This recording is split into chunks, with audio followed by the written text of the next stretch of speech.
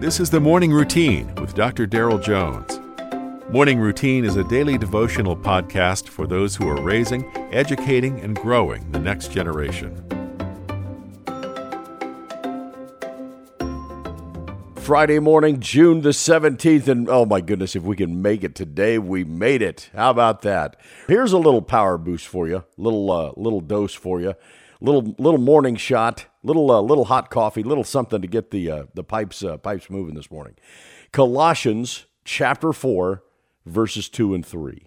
Paul writes, "Continue steadfastly in prayer, being watchful in it with thanksgiving. At the same time, pray also for us, that God may open to us a door for the word to declare the mystery of Christ, on account of which I am in prison." Colossians chapter 4 demonstrates that God is concerned about our prayer life and our interaction with the world. He cares about the prayer closet and the public street, and he wants us to care about both. The Apostle Paul, in this letter to the church of Colossae, lets us know that God cares about the little aspects and the fine details of life. We know this because this church was small, and apart from this letter, Colossae exerts almost no influence on early church history.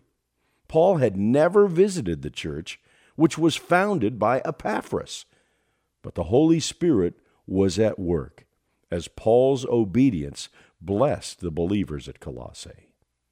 Paul's admonishment for the Colossians to continue steadfastly in prayer implies alertness, avoiding drowsiness and distraction.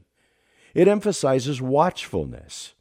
In application, we need to plan ahead of time where our energy will work in abundance with prayer. If we don't, we can often grow sleepy, distracted, and then, funny enough, we discount the prayer time that God prizes. If you think about it, consider that it takes energy to pray at a high-octane level intentionally and purposefully. Remember, on the night that Jesus was betrayed, the disciples could not find the energy to stay awake and pray.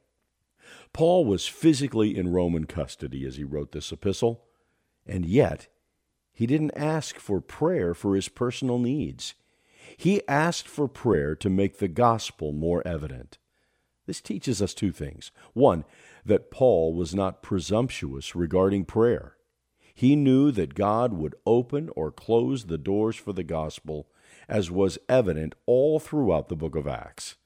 But secondly, Paul recognized that nobody is too small to be used by God, but they can be too big. Paul knew enough to know that God resists the proud, and so he asked for prayer support from a small, relatively unheard of church on the earth that was obviously known in heaven. You've been listening to the Morning Routine, brought to you by the Herzog Foundation and hosted by its president, Dr. Darrell Jones. For more information, please visit herzogfoundation.com. To receive the Morning Routine as a daily email, sign up at morningroutinepodcast.com. See you in the morning.